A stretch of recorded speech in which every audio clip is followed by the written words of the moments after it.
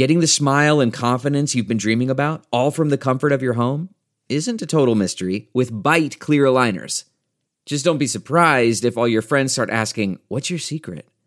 Begin by ordering your at-home impression kit today for only $14.95. Bite clear aligners are doctor-directed and delivered to your door. Treatment costs thousands less than braces, plus they offer flexible financing, accept eligible insurance, and you can pay with your HSA FSA. Get 80% off your impression kit when you use code WONDERY at Byte.com. That's BYTE.com. Start your confidence journey today with Byte. Katy, are you a coffee drinker? I am. Oh, yeah? I never used to be. Really? Is this a pandemic new thing or? No, I just moved to Portland thing. I mean, this does sound like a very Portland thing, but this is going to sound I'm going to sound like a pretentious asshole, but I didn't drink coffee until I lived in Italy. Oh, sure. They like force fed me espresso every day. They're like, you have to drink it. And I'm like, oh, I don't want to, but I'll just pour 3 teaspoons of sugar into these tiny espresso shots. You're like, I'll just have an affogato every time, please. Yeah. Just ice cream and espresso for me. Thanks. Thank you. That's great. That's Oh, that is the way. Now. Oh my God. Yeah. That is the way to be introduced. Just don't even have like your ugly, like Dunky Doos, Dunkin' Donuts years. Like you don't need that. If you can start at the top of the mountain, and then just stay there. Good for you. I'm currently in a coffee rut, Andrea. Coffee rut? I'm in a coffee rut. What's that mean? My espresso maker's broken. It has been. And Sean's a French press guy. Which you and Brian are French press all the way. We press. They're pressers, right? We're pressers. We press. It just takes too press. long. We don't push. We press. Got it. But I'm just like, I'm so tired of making it in the morning.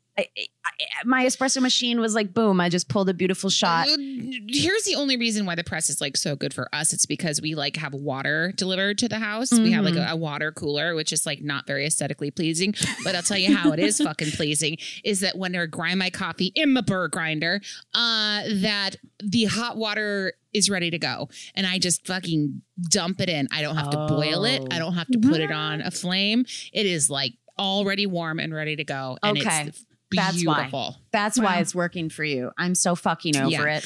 I'm also like, I've been like, should I do the pour over? Should we not? But it's too many steps for me in the morning. Oh my God. Yeah, no. Ricardo, my partner, does that every morning and it's like 5 minutes. I'm like, good for you, but I cannot wait that long for coffee.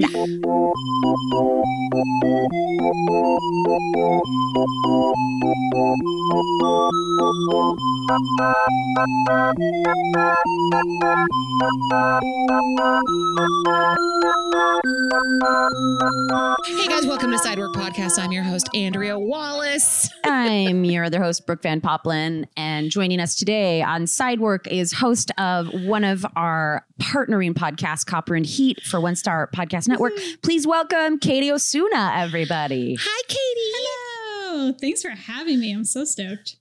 Oh my God. I'm so happy we're finally doing this. I love that we're just already like ranting about coffee and how we feel about it. What a world we live in. But it's a very specific thing, how you want it, how you evolve into it.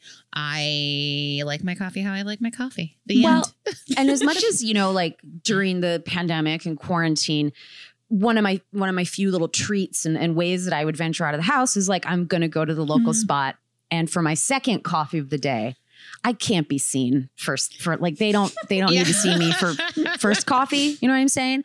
But I'm pretty committed to second coffee of the day. I'll go support Lemon Poppy or whatever. But, it is just like, it's a whole thing making all your, like always getting coffee made at home in the morning now versus grabbing it on the way or whatever. I don't know. I've had a couple different iterations of how I take my drug, but it's true. It's very true.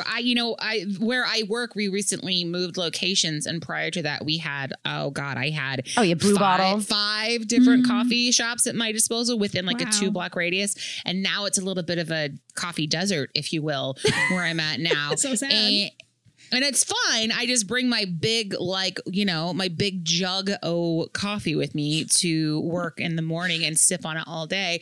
But I really do miss like a little like nice iced Americano situation in the middle of the day. So and I still miss it. Can I tell you that? And I don't think I'm going to keep doing it, but I got so crazy angry at the French press that Instagram advertising got me. And there's this product called Jot. Have you seen it? No. Jot. Mm-hmm. So I'll show it to you, but it comes in like a tiny, it looks like hair care product or something like a really precious, bartender would keep his tincture in, but it's like super, super, super coffee concentrate. And you literally just take 1 teaspoon, put it in your cup, fill the rest with fucking oat milk. And it is like strong as fuck, creamy, delicious iced latte. Don't tell me this. Oh no. So it's like you're making I know. Right. So it's like you're making your cold brew a little bit. Or, I mean, have you seen like the cold brew machines that you can like soak your coffee in and there's a little filter on the bottom? And then you can make your concentrate that way. Then you just add water to it. Wow. Also a good idea. Anyway, let's get into it. About coffee? I started it. It's my fault. No, it's fine. Let's get into a little bit of, top of show pre-shift, you guys. We're here with Katy. As you guys know, One Star Network is out there for you guys to listen to. We have Copper and Heat, which we'll talk about today and pull you guys in so you can go over and listen to that. Modern Waiter, we have In Your Mouth, we have Confessions of a Server, Macaroni Zone. Oh boy, so many fun new shows to listen to, Brooke. Yes, and obviously, please come on over and join our Patreon if you want. We're sorry that we were definitely a little lax with content this last month, trying to get a network off the ground, but we're back. We just posted a brand new, I don't know what we're going to call it. We're calling it Shift Drink, where we have a guest join us. I think server submitted Shift Drink, I think, is another thing we're bopping around. But yeah, James Dunn came on over and just basically told us like a classic story of his days of being in the service industry. And I, Brooke, for one, felt like I was like at a post shift, like getting a little tipsy with you guys at the end, having so much fun. It brought feels because James and I really, even though neither of us have worked at the spot we were both talking about, I mean, the memories, the time and place, the whole thing, like we can talk for days about that job we had together. So it was super fun. It's like, I don't remember most of my life, but I remember all the restaurant stuff. Yeah. That's a fact. It was like anyone who has wronged me, where it, came to getting tipped or not. I'm like, I remember you. You're burned into my brain forever. Never forget. Oh, can I say, I went out to eat. I went to lunch on Monday. Very exciting. We met other vaccinated people and we sat and we had a meal outside and it was lovely.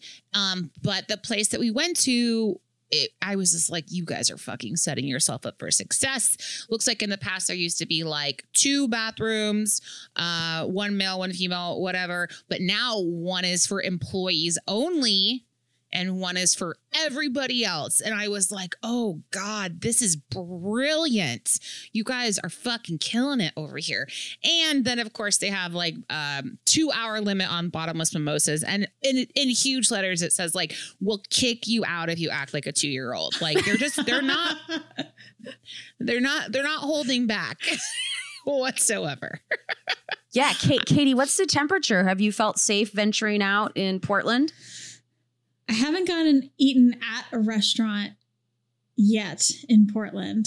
We've been here for 2 months now, I think. And we've like gotten takeout and stuff, which has been great. But I'm getting vaccinated next week and I'm so fucking excited to go and sit on a patio and eat. Yeah. I can't wait. I cannot wait to have somebody else cook and it like bring it out to me fresh from the kitchen. Oh my God. Yeah. Here's a fistful of money. Thank you for everything. Yes. 50%, 60%. I know. I that would be really fun to go get a really crisp stack of ones just so you could do like the make it rain. Yep. Well, let's pop into some headlines, shall we? Yeah, and both headlines today are coming from New York State. So this first headline is fucking incredible. High school entrepreneurs pilot a roaming cheese bus. Yes. Okay. So essentially these two 17-year-olds had to come up with a business. As you do in high school, you have the classes that you take where you're like, come up with a business. Will it make any money? Will it not? And again, they're upstate New York near the Finger Lakes. And they were like, I wonder if people would like want cheese if we go around on our bikes or get a bus, because we're in a wine country and people like want cheese with their wine. So maybe we should just drive around and sell cheese to people. And what I say is, why didn't I think of this? I cannot dream. I mean, this is a dream. This would change everything. Can you imagine just be like, yes, I'm definitely like in wine country having a nice time. Oh, I got the hungries. I'm hungry. I don't want to do a cheese plate here. I want to bring my own or picnic. And then you look in the distance and there's just like a bus painted like cheese and you go buy the cheese from them. Oh, I can't take it. It's so great. All I can say is this neighborhood has, I know this is such a cliche, but it's just such a serial killer ice cream truck over here in Glass Hill Park. And literally the truck only has Christmas music. So it's playing like Oh Holy Night while it crawls through the neighborhoods. There is an ice cream truck in my neighborhood that does that in the middle of the summer. All they have is Christmas music. I'm just like, can we all get a GoFundMe together for a new soundtrack for this, but so the idea of a truck roaming through, and I mean, if they're good, smart, entrepreneurial, high school seniors moving on with a big business, they're going to have a range of prices. If you just want a wedge, something, and they should have like little accoutrement that, if you need like a tiny little cutting board. Yeah, absolutely. We have wine openers, artisanal sodas. They're going to an entrepreneurial competition in Tennessee. That is in June that they could win $5,000. And I tell you what, if there was a cheese truck, I would chase a cheese truck down the street. The way I scream for cheese. I do. Yeah. I wheeze for cheese because I run and I'm like, after I'm done running. So I'm wheezing for wheeze for cheese. You get it, Brooke? I get it. It's the high cholesterol because we eat too much cheese. It's so also good. Messes up your bronchial area.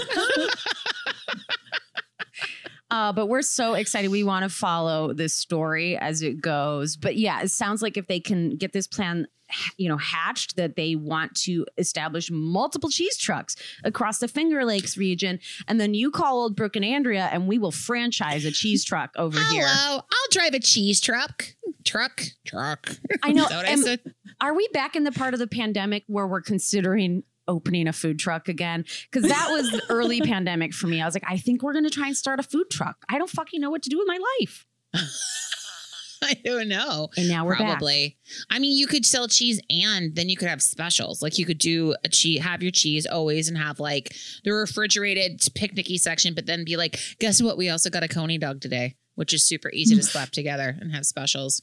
Katy will help us. Katy, she's right there with us. I know. And there's no way that something like that wouldn't succeed in Portland. Are you kidding me? Oh my God, yes. Just park it outside of the park.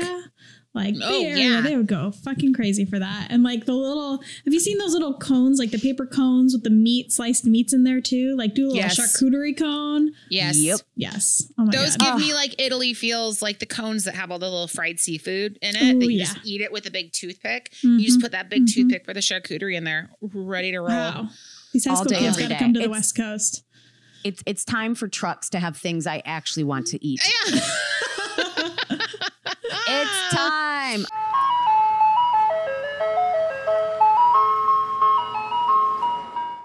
Okay, so this is another fun headline that got me feeling all sorts of feels.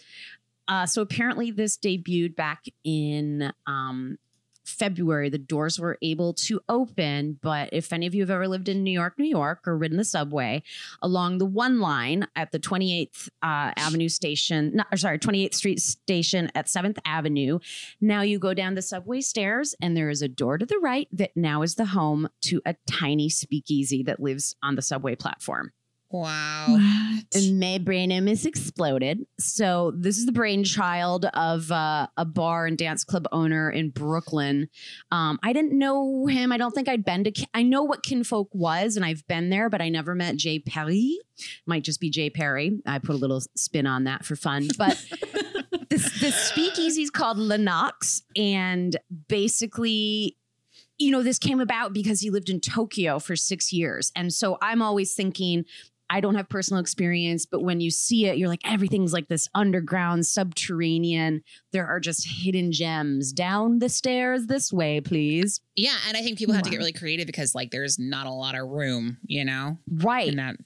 So, I mean, there's already like a 500 person or a 900 person deep waiting list to get in because they can only do 15 people at a time because of COVID.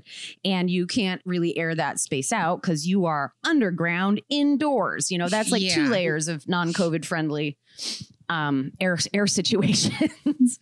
But prior to February, they were just like down there, like, just imagine how delightful coming down the subway steps or coming back up after a long day of work. And then this little window was open and they were doing like fresh pressed juices, sandwiches. If you ordered food, then you could also buy their craft to go cocktails with it. Wow. And to like walk up, you know, to your apartment or the nearest corner, like the local drunk, and crack it open and eat a sandwich and have some open intox. But I'm really pining for experiences like this again. I'm really at the point where I'm double vaxxed and I'm like, let's fucking party. Yes. I want to go to secret clubs. I want to be on a list. I want to go do it. Like, I'll pay whatever for that drink. I don't give a fuck. Like, that's how I feel right now. Yeah. How fun. And I love, like, hopefully more will spring up. I mean, this reminds me of like during like the club kid days when they would go like turn a subway car or a train station like into a rave. Like those are the feels I'm getting from this speakeasy. And it's honestly, to me, I'm like, how has this never... It's crazy. Think of all the weird little nooks and crannies that are just existing in those subway tunnels. There are a bunch of rooms that have generators in them. Sure. I'm sure they run the subway, but we can always smash in a little, another little speakeasy down there. Like, it's so authentic and rustic. The sound of the boiler room that we're drinking next to. That's so great.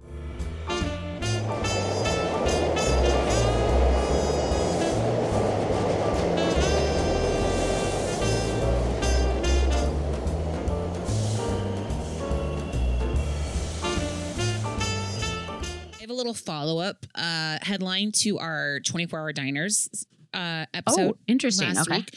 So this is back from 2017. So it's not current, but I just came upon it and I had never heard it before. So this is coming to you from across the pond, namely Ireland, Britain, when Britain was still part of the EU.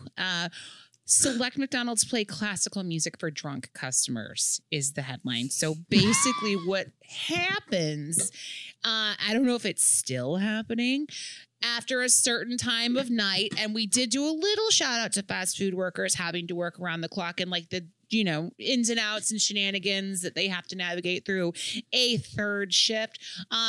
But, you know, for people getting so goddamn rowdy, being so wasted in these McDonald's specifically, they would pipe in Bach, Mozart, chill classical music in hopes to literally tame savage beasts, drunken savage beasts who want French fries and Big Macs at 3 a.m., which I thought was pretty amazing information to know and thought that everybody else should know it too. Did you have a 24-hour hang back in the day, Katie? Taco Bell? I'm trying to think like what taco. I feel like, of course I'm thinking of like high school me. sitting Totally. in a Taco Bell parking lot. Or which is who did Dead last night? Me. I was Del Taco, that we all know I prefer Del Taco. But That's fair. it's very fair. Or like I'm thinking of like, we just closed down service, Katie. Long night of, getting some tickets in the window. Where does the chef go for the late night grub? God, I don't even, so the most recent place I was working at, I guess the second most recent, was in Los Gatos, California. And so there's like not a lot open late. It's like the bar where there's no food and Jack in the Box, which is honestly where I would stop on my way home, not eat for 12 hours and slam back about 4,000 calories of Jack in the Box. Yeah. You're like, I'm just going to have all apps. Cool. Yeah. Some tacos, some jalapeno poppers, just everything. Anyway, so like I would eat a bunch of Trader Joe's frozen shit when I got home. There you go. Yeah. So, there wasn't a lot.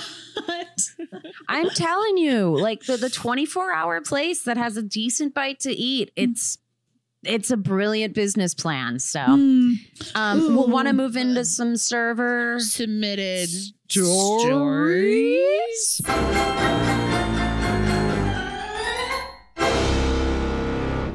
All right, guys, first story today. Hey, ladies, loved your 24-hour diner episode as always.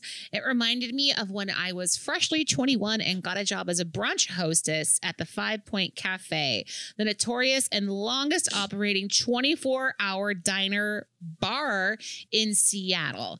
Its slogan is alcoholics serving alcoholics since 1929.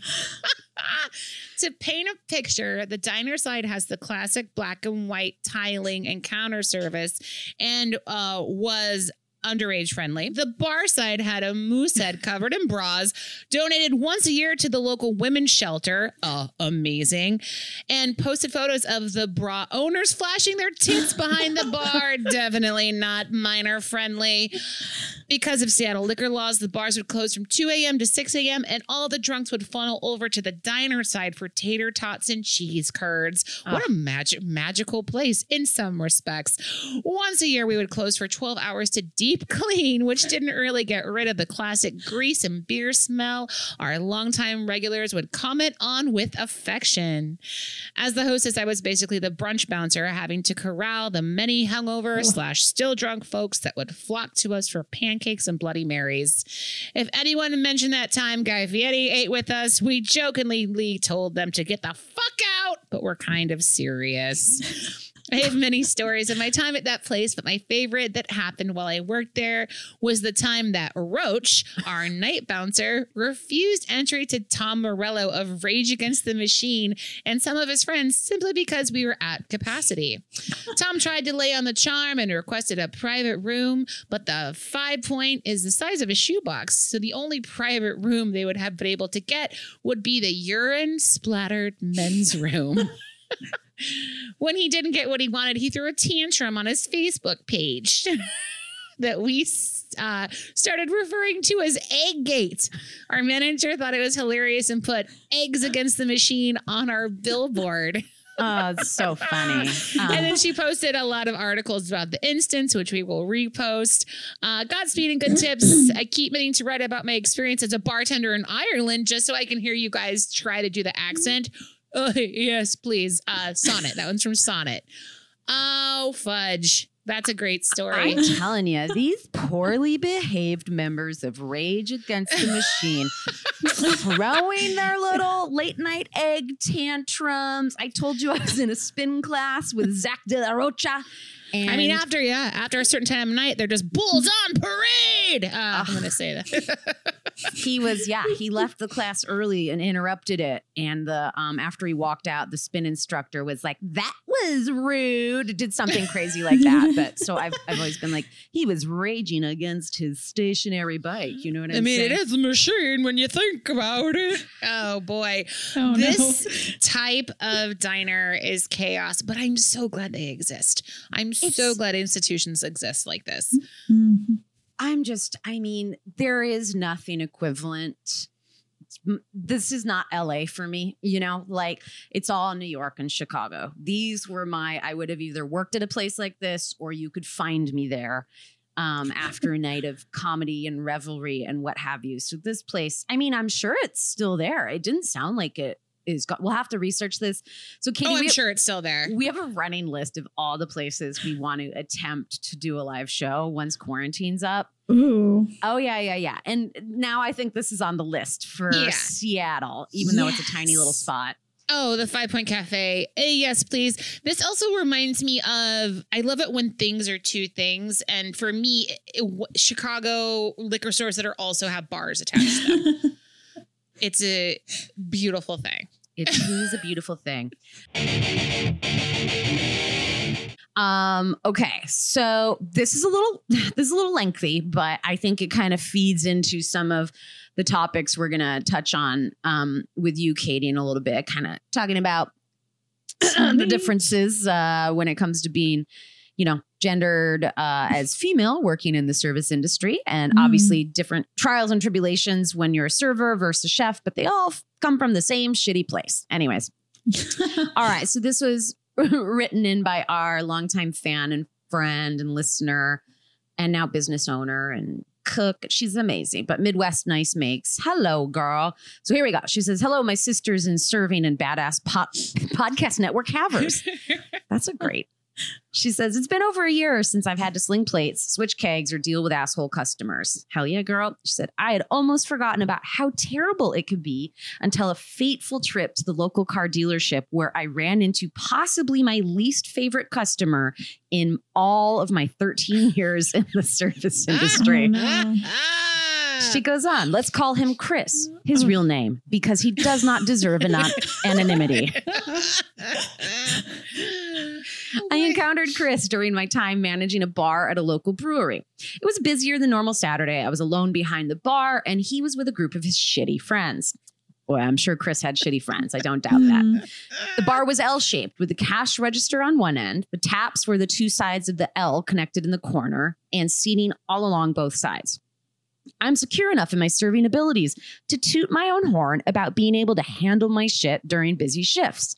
I could definitely cash out one customer, pour 2 beers for another, and start a tab for a third, all in a few smooth movements. Right? I was a well-oiled machine behind that bar. My boss, coworkers, and regular customers knew it. They also knew not to get in my way when I was in the zone, air quotes, and that if there was an empty glass or a customer waiting, I almost certainly already knew about it. Thank you very much, right? Which is how I knew I would need to get Chris another beer after cashing out one customer's card, giving change to another, and grabbing clean glasses from the sink. I planned my attack and made all my movements on autopilot. I stopped in front of his glass, smiled, and asked, can I get you another one? Yeah, I've needed one for a while. Maybe if you spent less time squeezing into those pants and more time serving your customers, you'd be a better bartender. He replied with a smirk. Oh, flirty, Chris. I know. Wow. Okay, she goes on. Here we go. Now, this statement made me furious for a few reasons. One, I looked fucking adorable in my pants. My whole outfit, actually. I had paired my standard work issue tee that I cut the neck and sleeves off of with a pair of white and blue checkered jeggings, red lipstick, and hoop earrings. Very Dorothy from The Wizard of Oz meets J-Lo, okay? I enjoyed Saturday night shifts and often took the opportunity to dress up. Fake it till you make it, I like to believe. Number 2, I'm an awesome bartender and server. In all my years in the service industry, I have only had a handful of complaints, none of which were about my speed of service and all which were about my smart mouth. That's how you want it to be. Number 3, this motherfucker was wearing a wedding ring. He had somehow managed to trap a woman into an eternity with his arrogant, sexist ass. Oh, no. Number 4, none. And I mean none of his friends said anything or stood up for me. I was clearly swamped, but still kicking ass, and they all knew it, as evidenced by their full glasses of beer. Okay. So for a split second, I was in complete shock and then complete outrage. Yeah. My smart mouth took off before my brain, and I let him have it. Yeah. I know. Now, I don't know Amanda's voice, so I'm not going to do a shitty impression. I'm going to read this as Brooke Van Feel Poppelen. it. Feel the character. Feel the lines. Okay. How dare you? I don't deserve that. You have no right to comment on my body like that when I am just doing my job. He interrupted me at that point saying, it wasn't meant to be a compliment on how you looked. Gross. Ew. He's like, well, it wasn't meant to be a compliment on how you looked. He tried, oh, cool. Okay. So now he's playing it off. When you come back at someone, then now you're an ugly bitch or a fat bitch, or, you know, that when you reject the advances, then they're like, I wouldn't fuck you anyways. Hate him. I hate Chris, you started this convo, Chris. All right. So he tried laughing it off while his buddies sat stone-faced. She said, I don't need your fucking compliments. And I don't need comments, period. You're married. You have no right to comment on my body. I pray to God my fiance never speaks to another woman the way you just spoke to me. At that, he finally looked sheepish and his friends were all shocked and impressed. I was too, to be honest. I poured his beer, slammed it on the bar, told my boss what the asshole did, and went in the back to cry. Because let's be honest, after that huge output of rage and energy, it unfortunately does end in tears because it's just so unnecessary. So anyways, and he fucking interrupted her flow. Fuck this guy. Okay. Fucking Chris. Right, Chris. Okay, even writing it now, I'm shaking with rage. I've endured creepy comments from even creepier men plenty of times. I've brushed off so many weird come-ons, including, but not limited to, the time a guy saw the butter tattoo on my forearm and went, ooh, butter, slippery, while maintaining full eye contact. Oh, no. But this one just really struck a chord with me. Of course, it didn't help that this dillhole had been in the brewery before wearing horrible racist and offensive pro-Trump paraphernalia. Gross. She's like, I should have known he was trouble. Thankfully, the story has a hilarious, if not happy, ending. After crying it out, I collected myself, told my boss I would never be serving him again, and went about my shift. A few weeks later, he came in during a slow lunch, sauntered up to the bar, hands raised, I promise to behave this time, with another shit-eating grin. Oh my God, Chris. I smiled in return, told my boss I wasn't serving him, and walked into the back.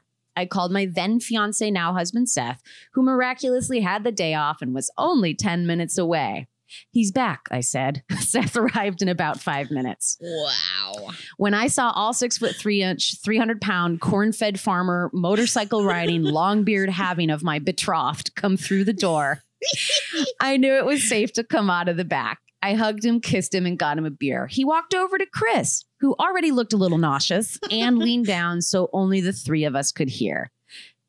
Seth said, if you ever speak to my fiance that way again, I will unscrew your arm and beat you with it, was all Seth said before moving to the other end of the bar, taking a seat and ordering lunch.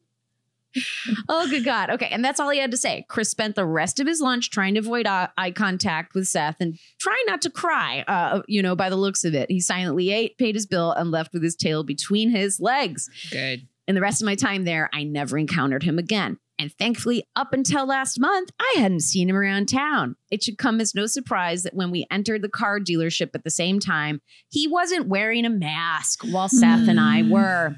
Too bad, too, because if he had his face covered, it would have been way less obvious when he noticeably paled after making eye contact with first me and then Seth. It could have been my imagination, but he may have also clutched his arms together when Seth got closer.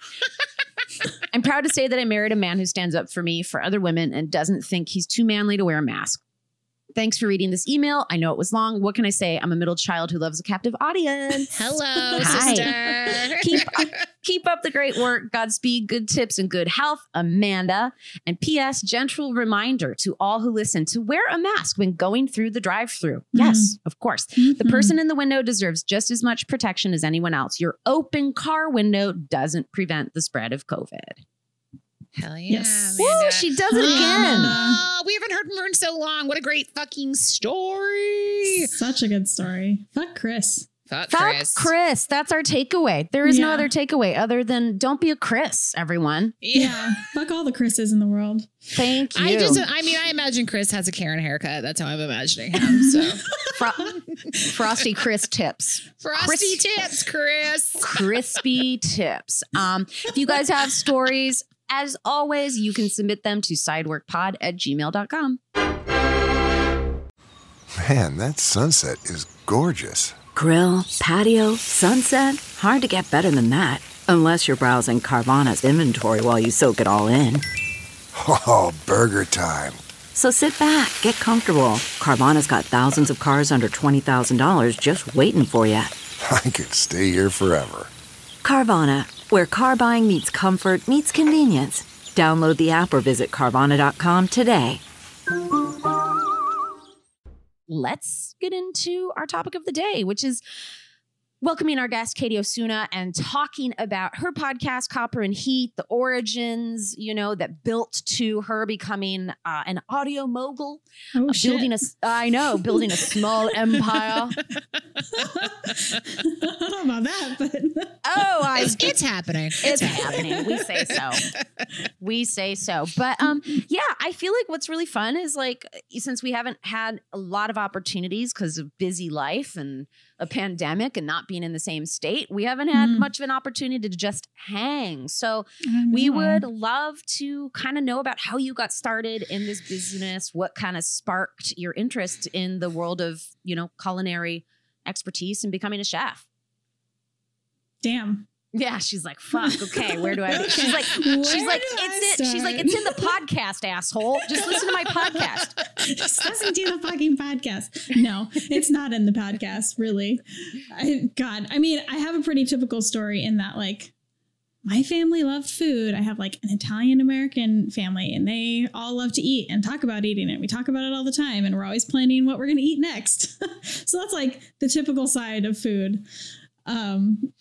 But I think how I got into the culinary scene, I really wanted to be a landscape architect when I was in high school. Interesting. I don't really know why. I don't remember where that came from, but I was like, oh yeah, I'm going to be a landscape architect. And then somehow that morphed into, I'm going to work in agriculture, which then eventually morphed into, I'd rather cook food than grow it, but maybe do a little bit of both. So I don't know. It kind of was a roundabout way. I started out in college working on some cheese farms. That's how I ended up in Italy, drinking a lot of coffee. Cheese farms? Cheese farms, goat cheese farms. Wow. Yeah, because I studied anthropology in college. And so wow. I was like, you know what I really want to do for my senior thesis? I want to find a way to eat cheese. I'm telling you, you need to mentor these seniors and their cheese with the cheese truck. I know. No, it's a brilliant idea. They really got to do it. If they ever listen to this podcast, hit me up. We'll figure it out. We'll make a connection. We're about to get real tight with some 17-year-olds. So how old was a cheese farm you were working on? So there was one in Idaho. The senior thesis was I'm going to compare what it looks like to make artisan cheese in Idaho, which is where I was from, small town in Idaho, and a small town in southern Italy in Calabria. So the one in Idaho was celebrating its 25th year, I think 30th year. It was this one woman, Karen Evans, who was running it. Fucking badass. I love Karen. We're still great friends. She was in her 60s at the time. I don't really know, but she had just lost her husband to cancer. And so she was running this thing by herself, just badass, milking 70 goats a day, twice a day, and making cheese with the help of one other person.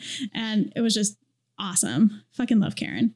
She's a badass. But then the one in Italy, it had the business itself had been around for, I don't know how long, but not very long. But the family had been on the land for 1,000 years or something, forever, literally forever.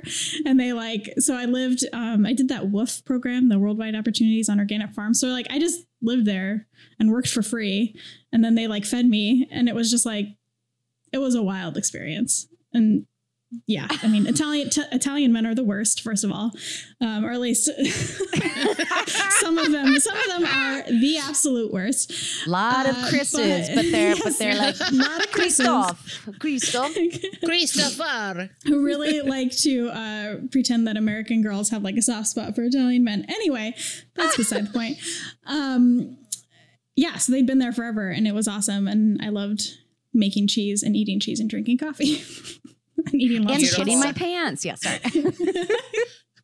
Beautiful. So then you did the anthropology, you did the cheese thing, and then were you just like, yep, time to cook food. I'm entering into this world. Yep. I got back at the end of the summer and went and interviewed for my first job in a kitchen because I was just like, I really want to see what that's like. So then I got a job as a line cook. Was this in Idaho? Yeah. You were back this is from in Idaho still, Italy? yeah, Okay. in Boise. Yeah, so that's where I got my first job as a line cook. Was the only woman. What type of restaurant was it? It was this place called Brewphoria, and they were like a beer store, purely like beer kind of place. And then they had like gastropubby kind of food. And I mean, they were doing some like fun, interesting things for Boise. Cause like Boise, I mean, people just like burgers and pizza there for the most part. Sure. Especially like, I don't know, this was like 10 years ago.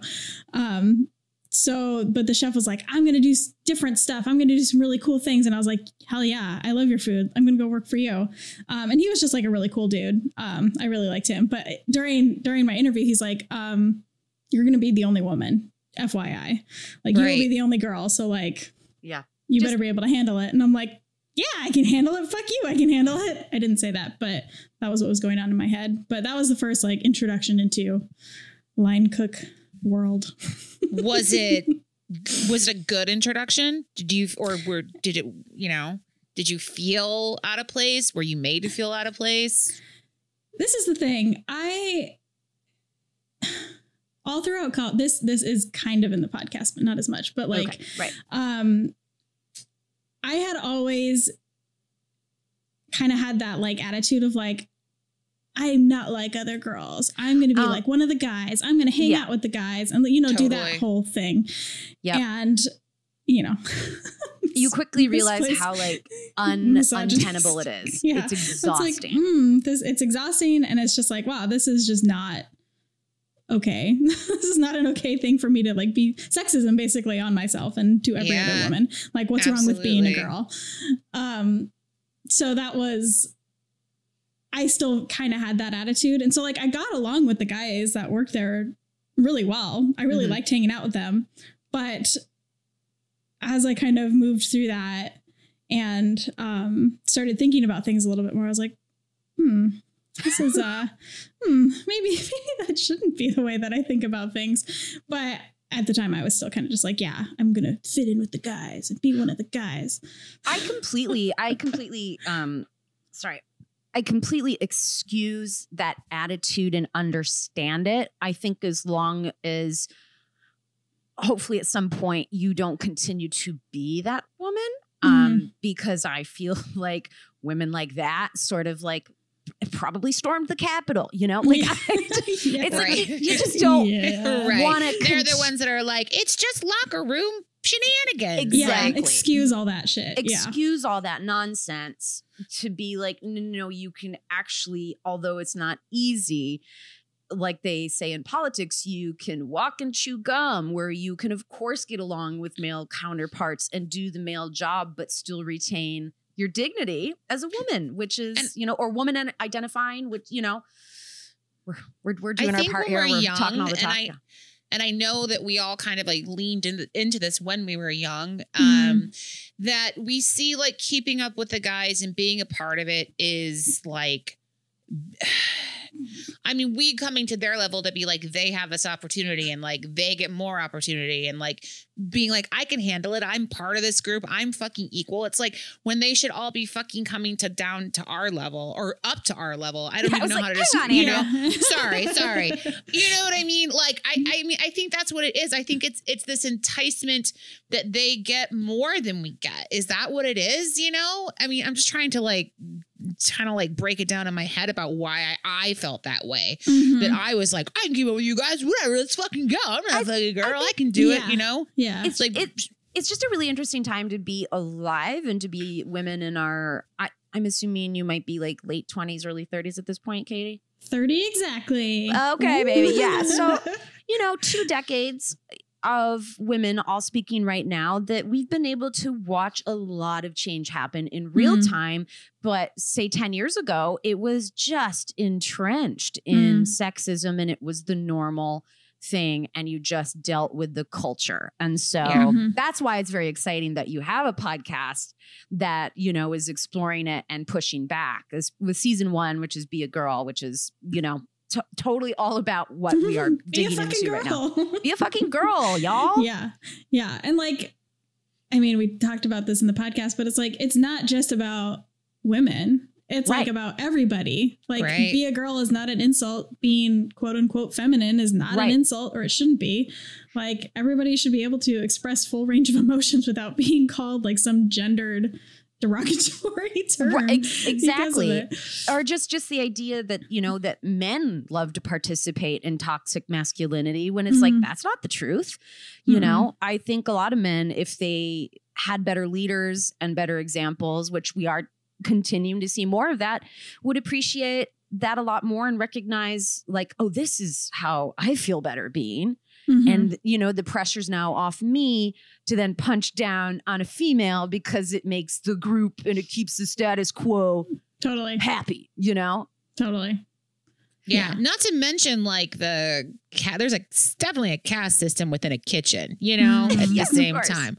Like there's different levels. Like you've got your head chef and it's like, and that's the person who is setting the standard for whether or not this is going to be a toxic, disgusting workplace or a happy, like jovial workplace where everybody's equals and ideas are open and we're, you know, and that's the problem, right? Is I feel like chefs these days, males specifically, there's God complexes, you know?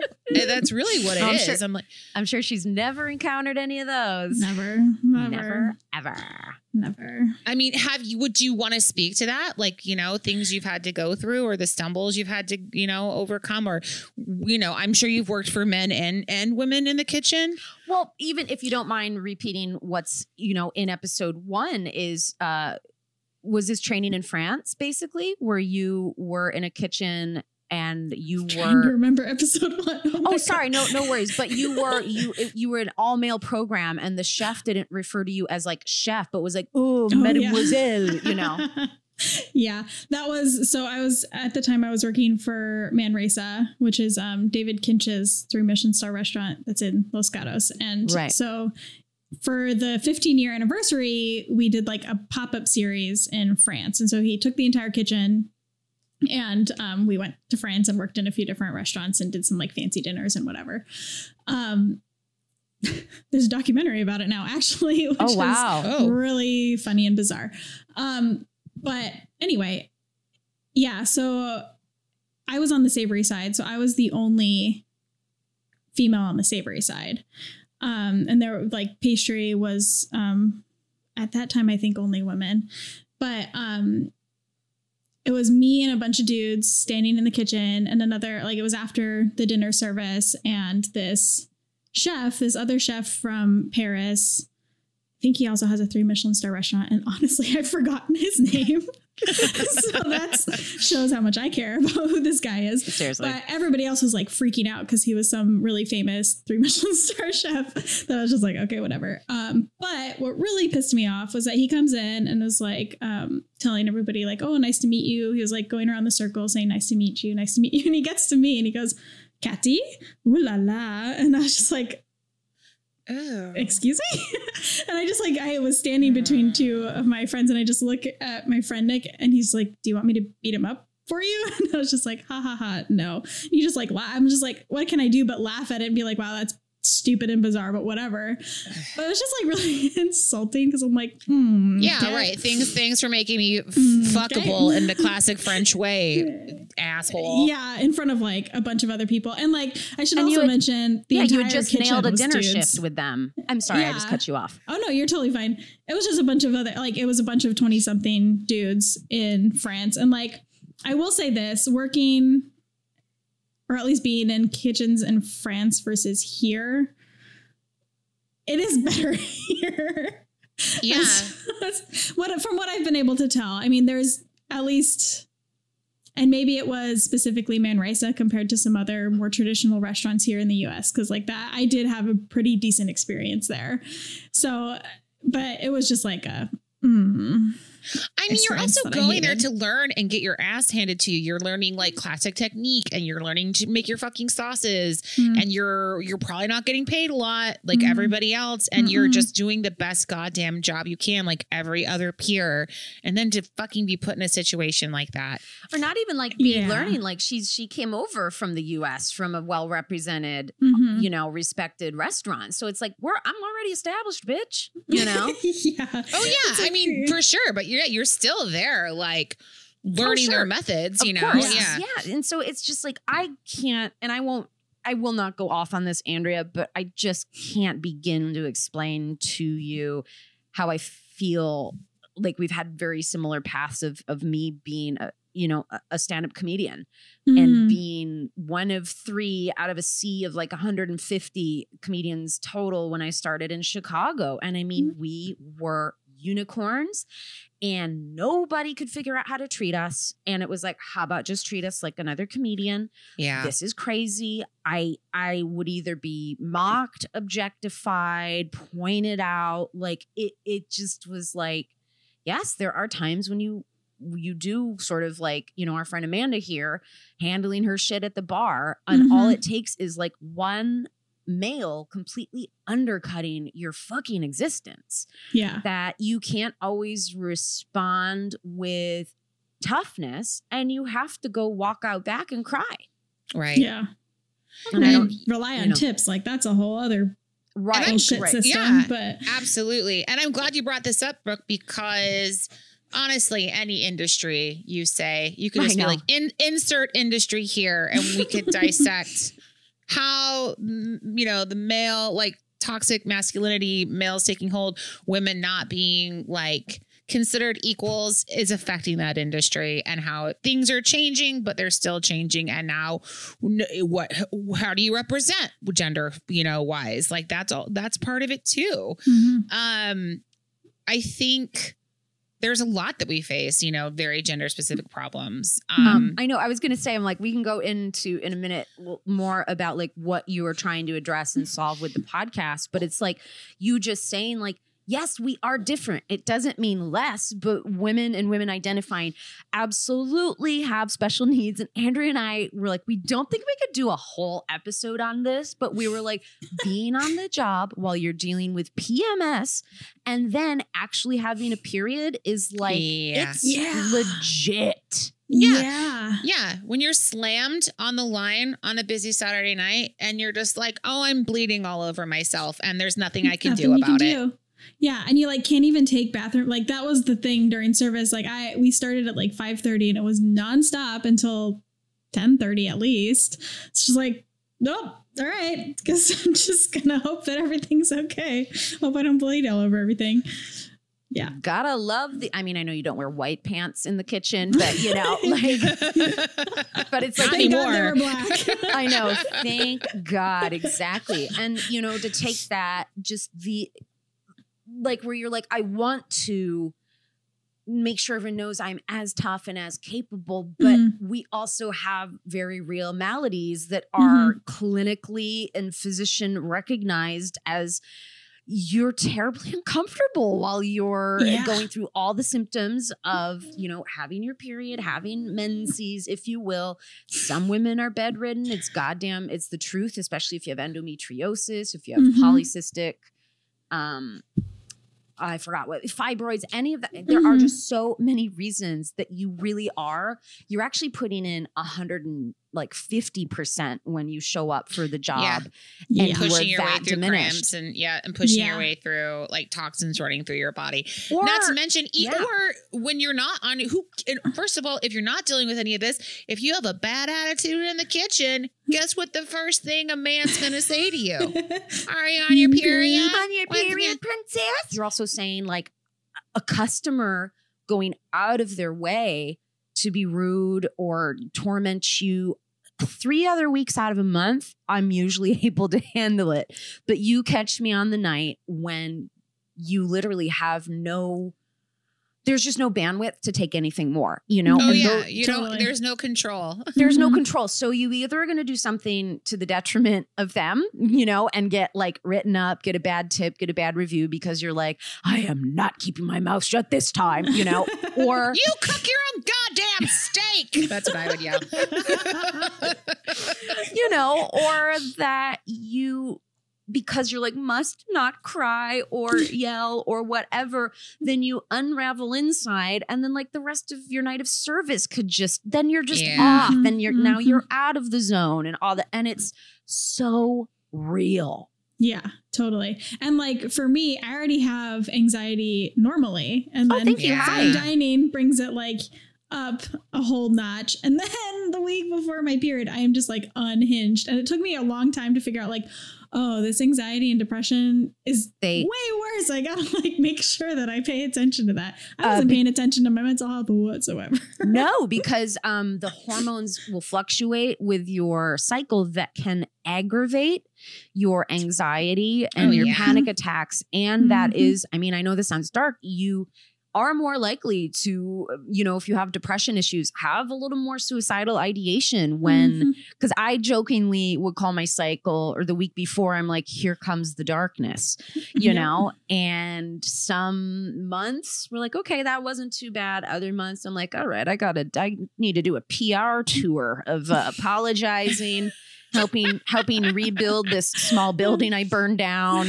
You know, you're like, why does it look like I have permanent black eyeliner on at least 1 week a month? Like, but you know, and to just take that into an industry that like barely lets you go pee on a regular day, and you need an extra minute to handle the stuff and the tools you need. I mean, this is a little bit. This is more walk-in decompression. That's what this calls for, right? Head in that walk-in, cool down, take some deep breaths. Breath. But you know, it just is the truth. Women, you know, we are built differently in many ways. We can withstand more pain. We all know what it's like when we see our male partners or counterparts get a cold and you're like, oh, okay. Hey, everyone. You sick? You don't feel good today? Oh, okay. Sorry. He's going to draw up his will. He's got a cold. And so he's going to draw up his last will and testament. You have a cold, but you're still taking smoke breaks in the back also with your buddies. Cool. Anyways, well, I know. Like, that's a whole other thing, right? Is like whether we're actually physically built differently, women or people who were born women, like that has also been used like against us, right? Sure. And specifically against Black women to like do all sorts of crazy things. So like crazy, wild things. I'm trying not to use the word crazy anymore as we're talking about mental health. Anyway, I know. Yeah, fair. So like it's also like a systemic, I don't know, built thing. Again, another form of sexism. So like it's a whole thing. It's a whole thing. It's a whole thing. Getting back to Copper and Heat, though, so it sounds like, was there a moment sort of in working in a handful now of these like, you know, finely rated restaurants as a chef that was the contest itself with the James Beard Media something that inspired you to put something together, or was it a personal experience that made you think, I can occupy this space and I haven't seen it done? I think it started out, season 1 was just a personal passion project for both me and my partner, because he's like the sound engineer, does all the music and everything. And he loves that kind of thing. And I was like kind of blogging about things to make myself feel better, because I just was like, everything's fucked up. I hate everything. And he was like, we should just do a podcast, because then you can like have these conversations with people instead of just like ranting to me about it. Not that he minded me just ranting about it. He's like, totally. No, but also, Katy, I get it. He's like, hey, how about you podcast? Huh? Okay, give old Ricardo a break. I can't keep absorbing this, honey. Stop putting your darkness on me. Don't do it anymore. I can't handle it. Yeah. So that's where season 1 came from. But it was cool because I did have an opportunity. I talked to like some different women that I used to work with, and different men who I used to work with or I was working with. And it was just like it was just really great to have some of those conversations and try and tease out some of the crap that I was thinking about every day as I was like peeling peas or whatever. Like because it wasn't any one thing that happened. Right. It was never like, oh, this like really terrible thing happened to me. And like, I was extremely privileged and lucky that I never was like sexually assaulted on the job, like so many women or femmes or like just people in general. And it was just more realizing like this system is not built for anybody that is not a white man. Yeah. Like, so like they have built this entire system around them. And so it was more thinking about that and then just like trying to tease that out in season 1. And then the James Beard thing just was like, okay, maybe I should take this a little more seriously and do this more consistently and make it a real job. It's so cool. And, I think what's really great too is, just, which I'm encouraging like all of our listeners, to give season 1 and then beyond that, you'll recognize because season 2 is about the overhead, and then now season 3 is more the overhead in restaurants, and then season 3 is talking more about how you can build equity and make it a safe space for problem solving and conflict resolution, all these really cool life skills that many of us, if we came into the service industry at a young age and stayed in it, like we haven't had an opportunity to learn it elsewhere. Yeah. How to negotiate fairly or to even know that we have rights. So I think there are 3 really distinctly useful seasons of your podcast. But I think what's important too, is that in season 1 with Be a Girl, you're very quick to spell out what we all recognize as women, but then quickly have conversations whether people are like, yeah, but you're even a tier above because you're a white woman, and to recognize that there is this trickle down system and that if you are going to just talk about your rights and feminism and all that stuff, that it has to be a broad umbrella that makes sure to lift everybody up of all colors and races and backgrounds and sexual orientations. And because, we're all just kind of underneath this really overbearing weight of the white male system and economy that's been built. Indeed. Yeah. And like that's going into season 2. And it's like, I don't know. It was just a really wild time that we did season 2 because it was all about like different economic and financial issues, right? Because like while we were talking to people in season 1, everybody brought up money. Everybody brought up money because it is like, it's just like a really shitty job. Like even working in like a restaurant that's 3 Michelin stars and, people are paying like $1,000 for 2 people. Like we were getting paid shit. Right. And that's just like how it is. And again, it's the system.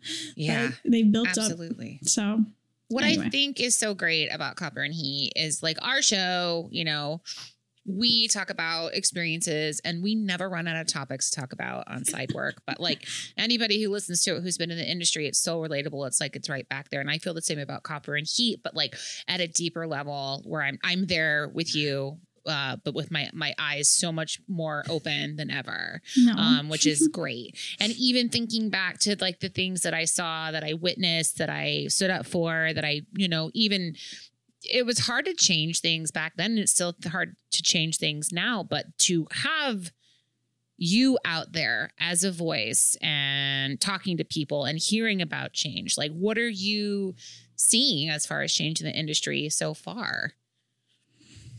Oh man, Jesus. Big question. I think I'm really glad that just more conversations are happening. I was going to say first and foremost, transparency. Yeah. And that's like, I think the big one right now is just like people need to start calling this shit out when they see it and thinking about things a little bit more deeply and not just thinking about things like me, how is this affecting me? But like, if we're going to be like one team, one dream kind of thing, like you should really believe it and really act that way, not just look out for yourself. And like, people haven't called this out. And like, I didn't always call it out, right? Like I was in that system and I was doing those jobs and I wasn't calling out the dudes that made stupid jokes or inappropriate comments. And yeah, I'm really glad that people are starting to call things out, but also that there are more leaders who are actually trying to do things differently. And like you said, like transparency is a big one. Or just the fact that like with your podcast, you being the person who's calling this out and putting it in a like beautiful, digestible, well thought out, listening experience, then you're also platforming people who have a really different experience than you do. And that's, I think, the whole thing we're looking at with all the racism in this country and equity, and is like, if you're in a position to platform other people, that's really, really important. I think that's more of what I've been seeing in the last few years. Mm-hmm. Absolutely. Which is amazing. Or just even something like us being like, did you know that your server's a human? Here's a podcast. Oh my Absolutely. God, yeah. Like for us to be able to amplify the voice of servers out there and make sure that they're standing up for themselves, right? Like we all just need to be doing this more. Yeah. Like this is a job, and people like to think of it like not a real job. Like when are you going to go get a real job or whatever? It's like, that's bullshit. It's bullshit. Like whether or not it's a stopgap, like it's still a real job, and it's a lot of fucking work, and it takes a lot of skill to do any of these things. And I hate it when I hear people say shit like that, because it's just like, have you done it? Do you know the toll that it takes on like mind and body? Like, anyway, I get real riled up about that. Katy, So wild. Katy, have you ever waited tables? Have you ever bartended? Have you ever been on the other side? I haven't done bartending. I did front of house at Manresa for a bit, and then I worked at another place where I did front of house and kind of like went back and forth between the front and back. I love it. I have done both. And that's a whole other thing, right? Like I know you guys were talking about this too, but like the front of house versus back of house thing, like stop it. We need to be working together.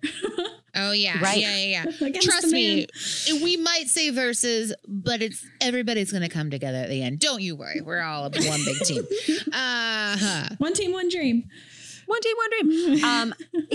I think, because you're wrapping up your third season, and is there any hint you could give us? Are you already thinking about a fourth season? I have a lot of ideas. I don't know what it's gonna be yet, and I'm just gonna say it because I can say whatever I want about my own podcast. Yeah, you can. Speaking of like passing the mic, and so I've been producing this other show with Chef Priti Mistry, and they're in the Bay Area, and their big thing is like there's a lot of white folks who like run podcasts, right? There's a lot of like white food podcasts. So I've been thinking about that a lot over the last year. And I was like, should we do this for season 3 or not? I kind of want somebody else to host Cover. Interesting. I don't know how we would go about that, because like the big thing is like, we're not making any money. Right. So like, I'm not going to ask somebody to take on this huge project. You'd have to be like, well, it's a passion paying project. Yeah. But the point being, I'm trying to figure it out for season 4. Well, Katy, thank you for being here with us today. Everybody, please listen to Copper and Heat. Katy's awesome. I think the show is incredible. We're so happy you were able to be on site work today and have some crossover. Yeah, so much fun. If anybody has any ideas for season 4, let me know. You both included. There you go. There you go. Right. Cool. Well, I feel empowered and excited. I'm thinking about what I want to eat for lunch now, because we were talking about a goat cheese farm. If only there were a truck that would bring me goat cheese. If only. If only. I would also chase that truck down. Oh, hell yeah. Guys, well, we're going to wrap up and talk to you next week. And until then, you know what we say. Godspeed. And good tips. Good health, everybody. We'll talk to you soon. Take care.